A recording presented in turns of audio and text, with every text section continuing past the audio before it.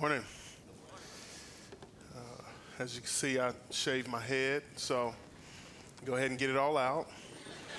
Looking good, bro. Thank you, man. Donatello is what I prefer. That was my favorite Ninja Turtle. So I'll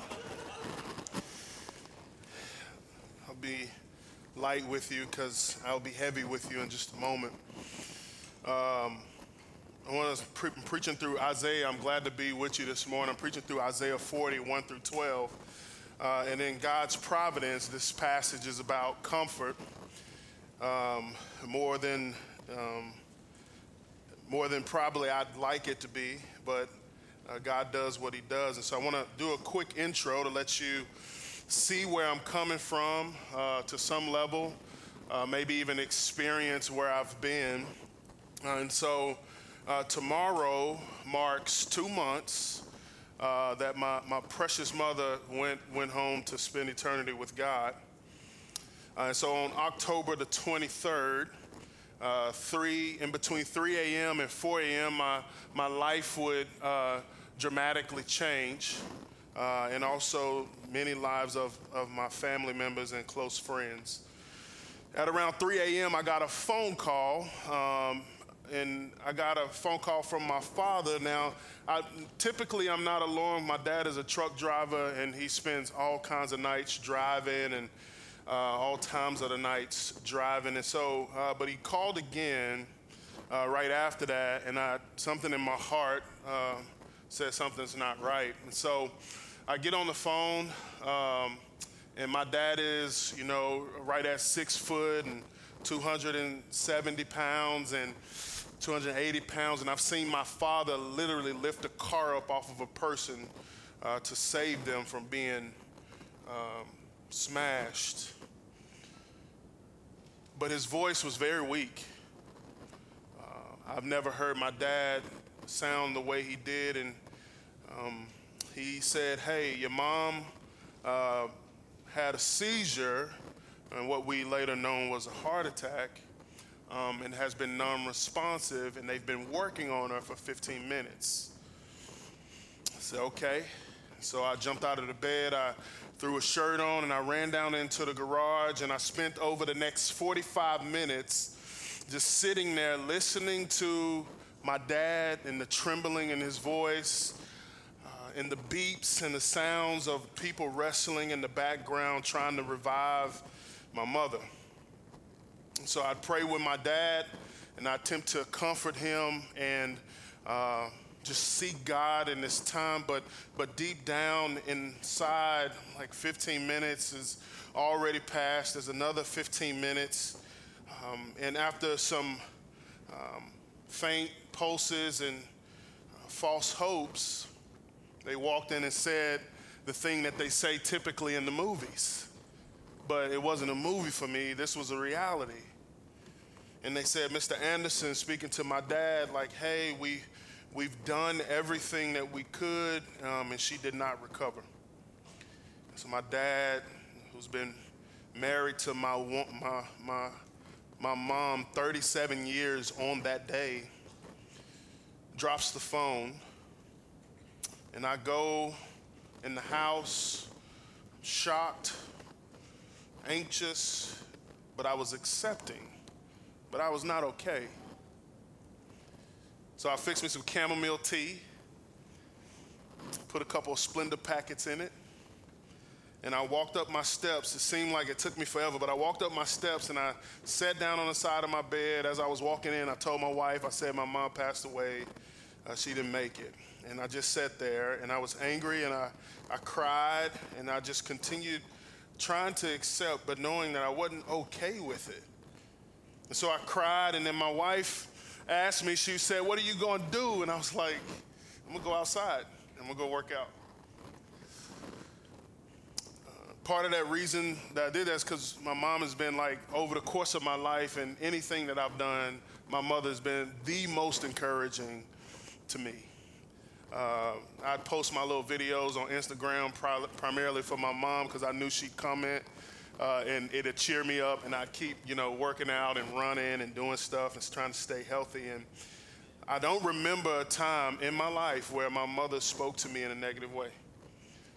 I'm not saying she didn't get on me. My mom was a tough cookie. She used to fight for her brothers. So yeah, just speak a little bit about her. She was kind of tough. She won the punt, pass, and kick competition when I was in Pee Wee football. So my dad is a beast, but my mom is, she's something else. So, I wasn't okay, and so I went outside and I spent some time working out, and I'd work out and I'd cry. I'd work out and I'd cry, and this is where it got real for me the second time. It was this part of my workout where I had kind of settled down just a little bit, and then I felt these feelings that I've never felt or remember feeling in my life. They were so intense that I didn't know what to do with them. So I felt vulnerable, I felt alone, I had fear, I felt lost, I felt forgotten, I felt totally numb.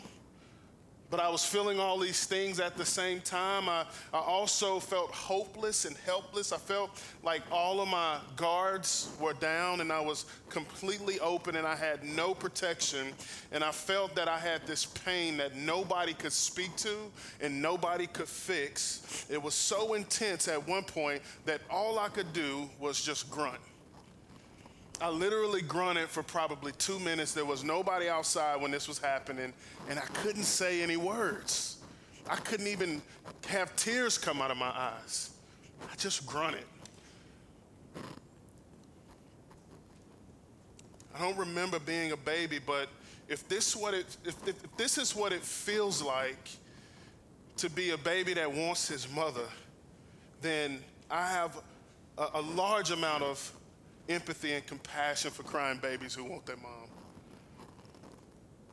I stopped and I said out loud to Fabian, I said, wow, my body is literally yearning for everything possible to be comforted. If I had $1 million, I'd spend it in 45 minutes trying to comfort myself.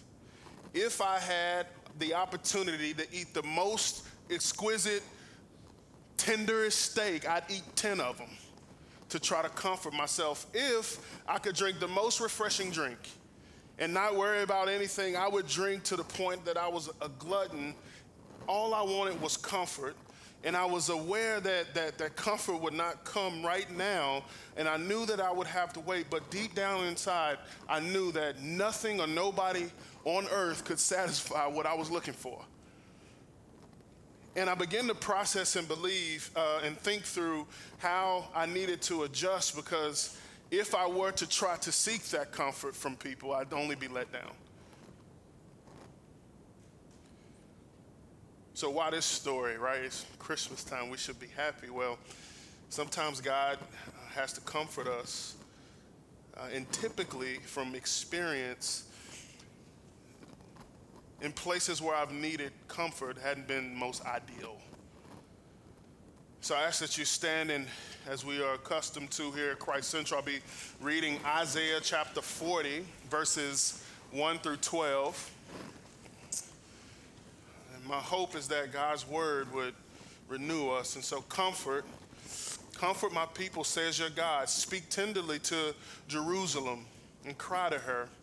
Her warfare is ended, that her iniquity is pardoned, that she has received from the Lord's hand double for all her sins. A voice cries, in the wilderness, prepare the way of the Lord. Make straight in the desert a highway for our God. Every valley shall be lifted up, and every mountain and hill be made low. The uneven ground shall become level, and rough places a plain. And the glory of the Lord shall be revealed, and all the flesh shall see it together, for the mouth of the Lord has spoken. A voice cries. A voice says, cry. And I said, what shall I cry? All flesh is grass, and all its beauty is like the flower of the field. The grass withers and the flower fades when the breath of the Lord blows on it. Surely the people are grass. And the grass withers and the flower fades, but the word of God will stand forever. Go on top, go on up to a high mountain, O Zion, herald of good news. Lift up your voice with strength, O Jerusalem, herald of good news. Lift it up and fear not. Say it to the cities of Judah, behold, your God, behold, the Lord God comes with might, and his arm rules for him. Behold, his reward is with him, and his recompense before him. He will tend his flock like a shepherd.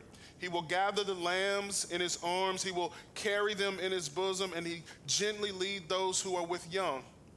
Who has measured the waters in the hollow of his hand, and marked off the heavens with a span, and closed in the dust of the earth in a measure, and weighed the mountains in scales and the hills in a balance? Comfort my people. Comfort my people. Let me pray. God, we know that your word never fades, as scripture has taught us. We know that you are faithful and your steadfast love endures forever. I want to say thank you for that. As we sit here and continue to worship you, God, I pray that you would grab our hearts captive of your love and of your comfort. In Jesus' name we pray. Amen. You may be seated.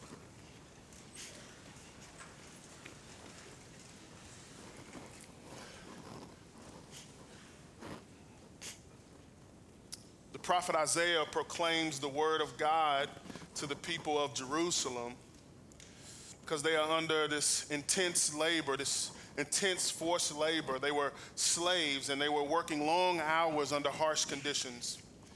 This is not particularly a time for joy, and this is not really a happy time. This is actually a time of pain and despair. This was a time of discipline for the sins that had been committed against God. But the prophetic words of comfort come, although it would not be now, the comfort of God would come soon. So though not all hardships are directly related to our personal sin, and there can be a link to universal sin. We all know what happened in the garden. And not all goodness is related to our good deeds. That's why we have grace. It's unmerited favor that we get to partake of no matter what we've done. But we all can universally understand the need for comfort. We all can universally understand what it feels like to be in a place of despair.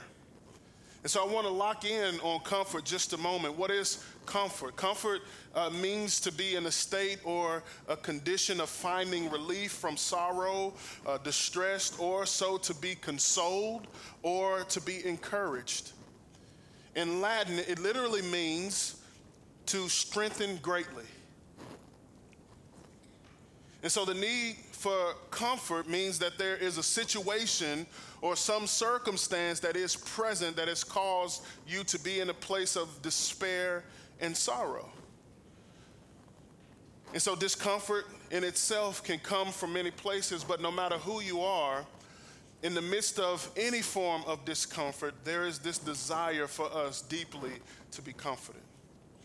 So there's this idea of emotional comfort where from empathy and compassion from others, you receive emotional comfort or physical comfort provided by somebody in the form of touch or just even the presence of another person or some type of action that is done towards you that brings you comfort.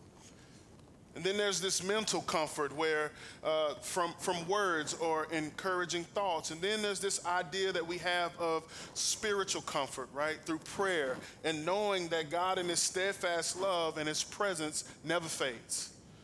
Whether that's prayer from other people or you praying, there's this idea of spiritual comfort. And so for me, if I'm honest, in my time of distress and me grieving my mother's loss, the only way that I felt that I could be comforted was through physical involvement, right? So my mom passes away. It's 3 a.m. 4 a.m. I get the call around 3. At 4 a.m., I typically wake up to go work out. And so my wife is asking me around 5-ish, hey, what are you going to do? And I said, well, I'm going to go work out. So I went outside because that was the place that I found comfort. I needed to push something. I needed to punch something. I needed to lift something. I needed to run. I needed to sweat. I needed to move. And as I was doing those things, grief would come in and like shut me down. But that's what I needed. That's where I was at.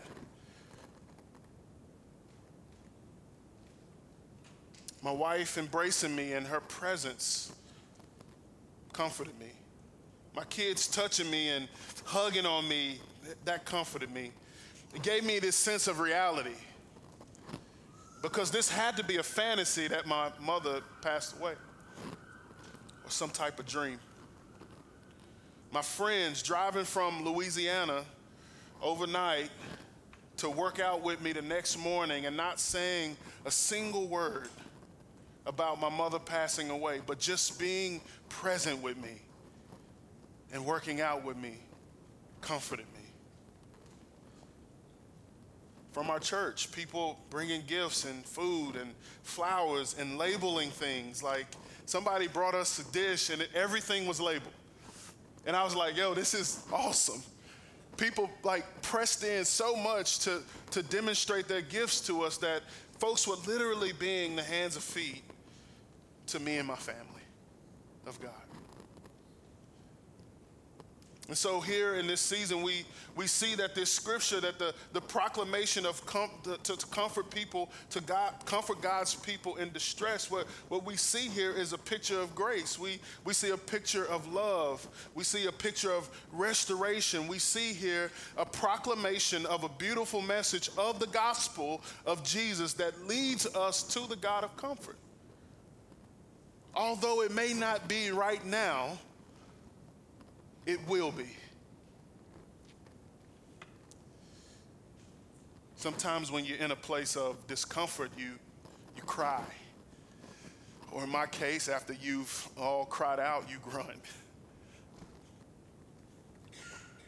Verse 3 says that a voice cries in the wilderness, prepare the way of the Lord, make straight in the desert a way for our God. Every valley shall be lifted up, and every mountain and hill made low, and the uneven ground shall become level, and the rough places a plain. And the glory of the Lord shall be revealed, and all flesh shall see it together. For the mouth of the Lord has spoken. A call, a voice cries, a call. This is a call, a warning to prepare. And it's not an ideal situation. It's a call to prepare in the wilderness, a place of emptiness. It's a call to prepare in the desert, a wasteland. These are not places of optimal conditions. It's hard to get your bearings. I'm not a hiker, but I've been hiking before and I got lost out in this park. And that's not me. I don't do that. Maybe I'll go again with some more advanced hikers, but I didn't have my bearings. I didn't know where I was at, and that kind of freaked me out. Like, I didn't know which way was which. Maybe I should have known that, but I didn't. You ever been in a place, metaphorically, where you are lost and you feel forgotten? These are the places where the conditions are not in your favor, where the circumstances make you feel hopeless. These are the places that we begin to doubt God. But I'd like to say that these are the places that are a fertile ground for us to expect and hope the God of comfort. These are not ideal conditions, is what I'm trying to say. And these are the places that we cry. These are the places where we actually begin to see our limitations, and then we see our pain and we see our offenses, and we can no longer keep silent. And we have to cry. I said this earlier, but I cried so much that I was only able to grunt. But let me say something very significant about this grunt that I'm speaking about. In that grunt, I knew wholeheartedly that God heard me. I knew wholeheartedly that I did not have to explain my grunt. I knew that He had me. But I also felt the pain that was present. So it's in our wilderness, in our desert, that we must bear down and make the pathways of our hearts and minds clear and straight, resting in the power and the grace of God, and trusting with a capital T, Him, and waiting with a capital W, with expectancy with a capital E, for the glory of God to be revealed in our desolate place. The tension is here. Let me share the tension. The tension is here. The tension is this. The tension is that in our culture, oftentimes, we lust for optimal conditions before we get the urgency to act. What do I mean by that? Well, I'll share with you what I mean. I mean that the money has to be optimal, right? The house has to be optimal. The kids have to be optimal. I myself need to be optimal, working things in my favor. But this is what I'm saying. The voice is calling and essentially saying, no more excuses. I want you to make way for me and my glory in the midst of you not having it all together. In the midst of the place where you are in the wilderness, in the place where you are desolate and I feel far off from you, that's where I want you to reveal my glory. I'm calling you while you are in your wilderness place. I am calling you while you are in your desert and your wasteland, and I'm calling you in the place where you actually don't have it all together. And I'm telling you to get up. I had to preach my mother's funeral. And I'm a pastor, but I hate funerals and I hate death. None of these were optimal, favorable conditions for me. And let me add a few more. I was depressed. I was anxious, I was grieving. I had to wear two hats. One, I wanted to be a son that just was able to be with his mother one more time. And the other was I needed to be a preacher and a pastor and proclaim the message of the gospel. How do I deal with that? Don't know. I was anxious, I was grieving, I didn't know what to say, I didn't know if I could do it, I was tired. We drove 22 hours from North Carolina. We were staying in a small hotel room with 4 kids and my wife, and let me tell you how small the room was. We set off the fire alarm from the steam of the shower. Literally almost had to evacuate the hotel. The fire alarm is going off, and I'm like, man, we about to be outside cold and my mother's dead. Like, that's fine. You can laugh. I got a little bit of a sense of humor. And to top it off, I got a ticket in a place called Waterproof, Louisiana. Listen, I'm gonna be honest. I was speeding. I'm not gonna lie. I didn't argue with the guy when he pulled up on me. I was in Waterproof, Louisiana, in an all-black SUV with 6 black people in it with tags from North Carolina, and it was nothing but cotton fields. And I was like, yo, I need to get to 20 as fast as I can. But let me tell you about this. There was even a little bit of grace in that. Guy walks up to me. He said, hey, man. I said, hey. He said, how about we change that speeding ticket to a seatbelt ticket? I said, I'll take that. You my guy. And we drove on, and he followed us for a little bit, and as soon as he turned off, I rolled out.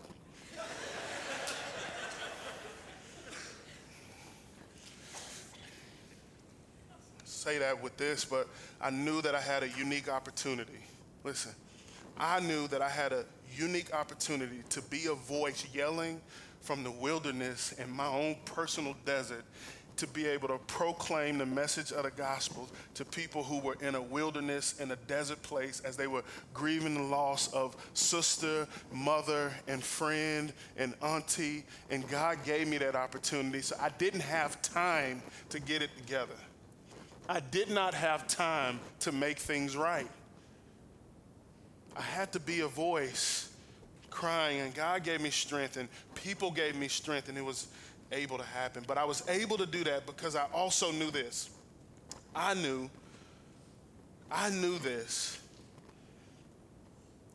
The place that I'm currently in is not eternal. The place of emptiness is not forever.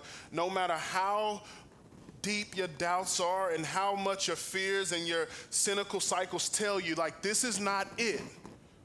This was not the last place.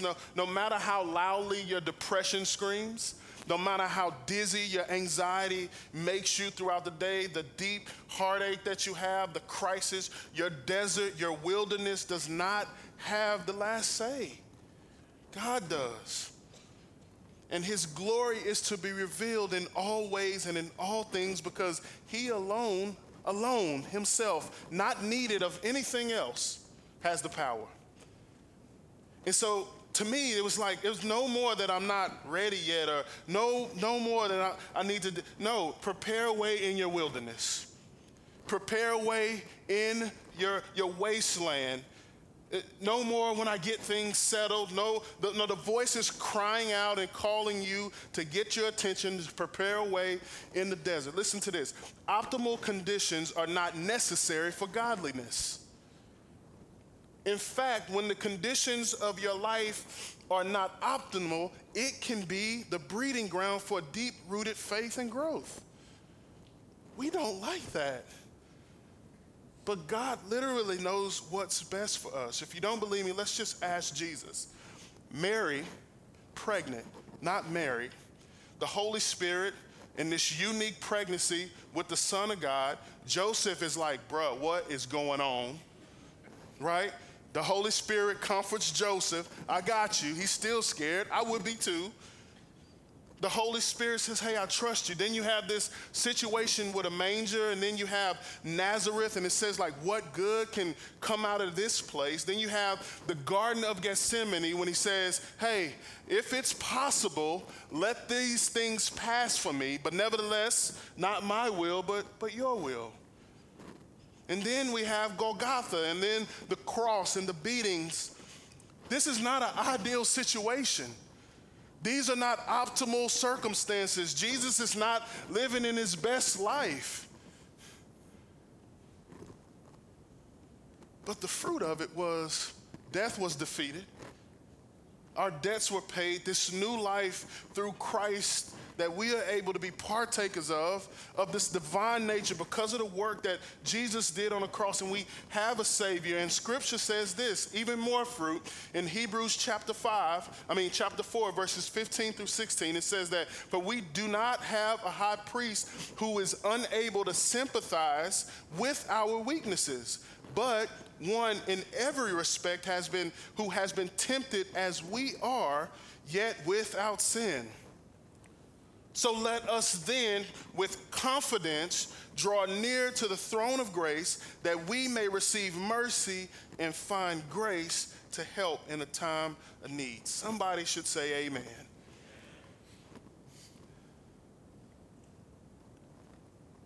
He's there to comfort us in our time of need. It says, go up to the high mountain, O Zion, verse 9. Herald of good news. Lift up your voice with strength. Herald of, O Jerusalem, herald of good news. Lift it up, fear not. Say to the cities of Judah, behold your God.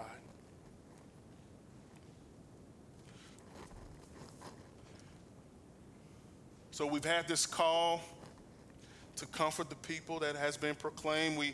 This call to prepare a way that has been made, and the way has been prepared, and now we get to see and we get to feel the comfort of the Lord. He has his reward with him. When I come home, sometimes my kids are often standing in the door. They hear the garage raise, and they'll either greet me in the garage or they'll be standing at the door waiting for me to walk in.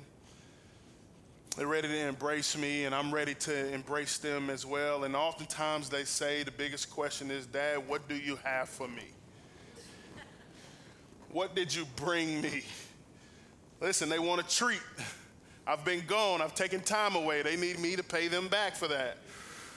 And I often fall in that trap. And so I know that they I know what they're thinking about. I know this, and sometimes I just bring them something. And sometimes this is my fault because I promised them something a year ago from some type of bribery or dysfunctional parenting that I practice, and I never got it.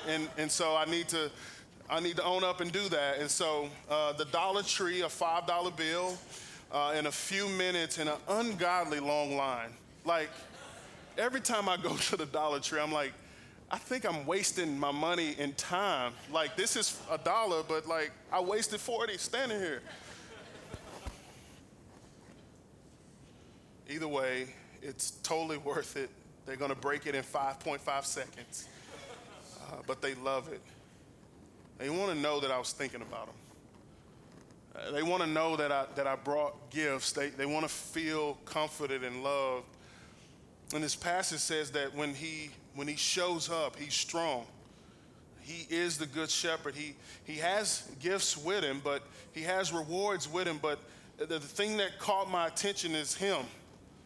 He's strong. He's the good shepherd. He gathers us in his arms, and he brings us close to his chest, and he carries us close to his heart. And he has room for the strongest and the smallest and the biggest and the most vulnerable. And he whispers to us closely. I measured the waters in my hand. I have you. I marked out the heavens, and I know their dimensions. And he says, I got you. And he says, I gathered the dust, and I actually know the measurements of it in all of the earth. And he says, but you are mine. He says, I know how much that mountain weighs, and I just want to let you know that it's okay. I know that you think that I can't heal you, and I know that you really think that I can't restore you. I know that you really think that I can't comfort you, or that you don't have any value, or that things won't work out. And I know that you really think that this wilderness and this desert is your last spot, but it's not. We can be comforted because we know and are known by the God of comfort. He is our hope. He is our comfort. And when we are in this place of despair, when we're in the desert and when we're in the wilderness, when the days and the nights are equally dark, when joy seems to be unattainable, when things seem to be not working out for you, not favorable, these non-optimal situations, he looks at us again and he says, hey, I know you doubt. I know you fear. I know that you're angry, but can you just come a little bit closer? Let me tell you about me. This is one of my mother's favorite passages, and I believe in God's providence that this time was set out way before. And so I'm preaching Isaiah 40. My mom's passage, we grew up on Isaiah 40, 28 through 31, and it's just so fitting. And God says, listen, come closer. Lean in a little bit more. Get closer to my heart. He says, listen, have you not known? Have you not heard that the Lord is everlasting God? He is the creator of the ends of the earth. He does not faint or grow weary. His understanding is unsearchable. He gives power to the faint, and to him that has no might, he increases the strength. Even youth shall fall and be exhausted, and young men shall faint and be weary. He says, but they that wait upon the Lord shall renew their strength. They shall mount up with wings like eagles, and they shall run and not be weary, and they shall walk and not faint. Isn't that true? Let's pray. God, you're gracious, and I'm grateful. Thank you for your power. Thank you for grace. Thank you for how you love us, and you bring us close, even when we want to stiff arm you. Even when we doubt you, you tell us that you have us. And I'm grateful, and I'm thankful. Thank you for the folks in this room. Be with them. In Jesus' name, amen.